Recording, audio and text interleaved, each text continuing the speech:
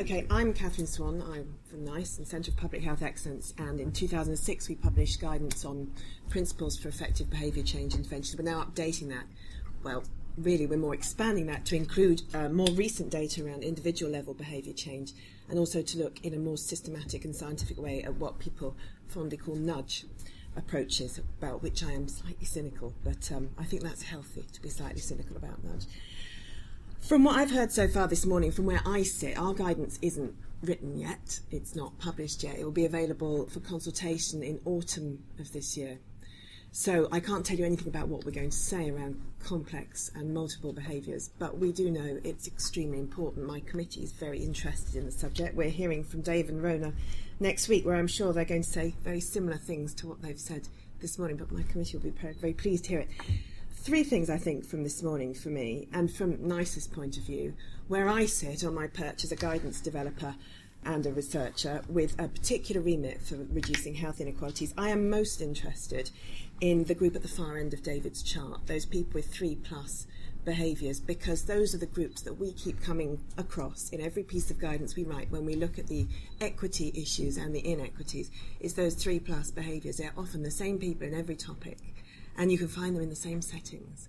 And we're speaking and looking at them again and again, and the evidence is never very good, not very well researched, and they're often what's fondly called hard to reach, but is in fact actually more a reflection of the services that we have available and their difficulty in accessing them. I'm interested in them from an equity perspective. I'm interested in them from an outcomes perspective and their worse outcomes, and also in costs. This group are very costly to the state. The NHS is a fixed system. It's got limited funds. We want the best value for money.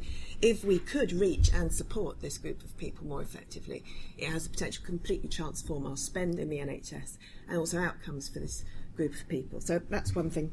Second thing, clustering of behaviours. I'm interested in clustering of healthy behaviours. A lot of people in these lower socioeconomic groups don't engage in multiple risk behaviours like the ones we've seen this morning. They actually don't smoke. They're not overweight. They do take physical activity. What is it that protects people? What makes them resilient? How do we build assets in these groups? And I know that's not on the agenda for today, but it's just something to reflect on. It would be very interesting to look at the clustering of healthier behaviours too. And finally, proportional universalism. I like this phrase a lot. I recently had to write a briefing for local government on reducing inequalities for new public health teams and colleagues to go and work with officers and members in local authorities. And our editors struggled with making this an accessible phrase, never mind concept. But it is very simple, really. You target everybody, but you target the most resource on those with the most need. But it requires a change of mindset to stop thinking about need in terms of one factor and think about it in terms of actually it's not even the topic or the health topic, it's the behaviours, it's the settings and it's the populations that are most important. And I think that mindset needs to be reflected across services and interventions too. So I'll stop there because I could go all morning.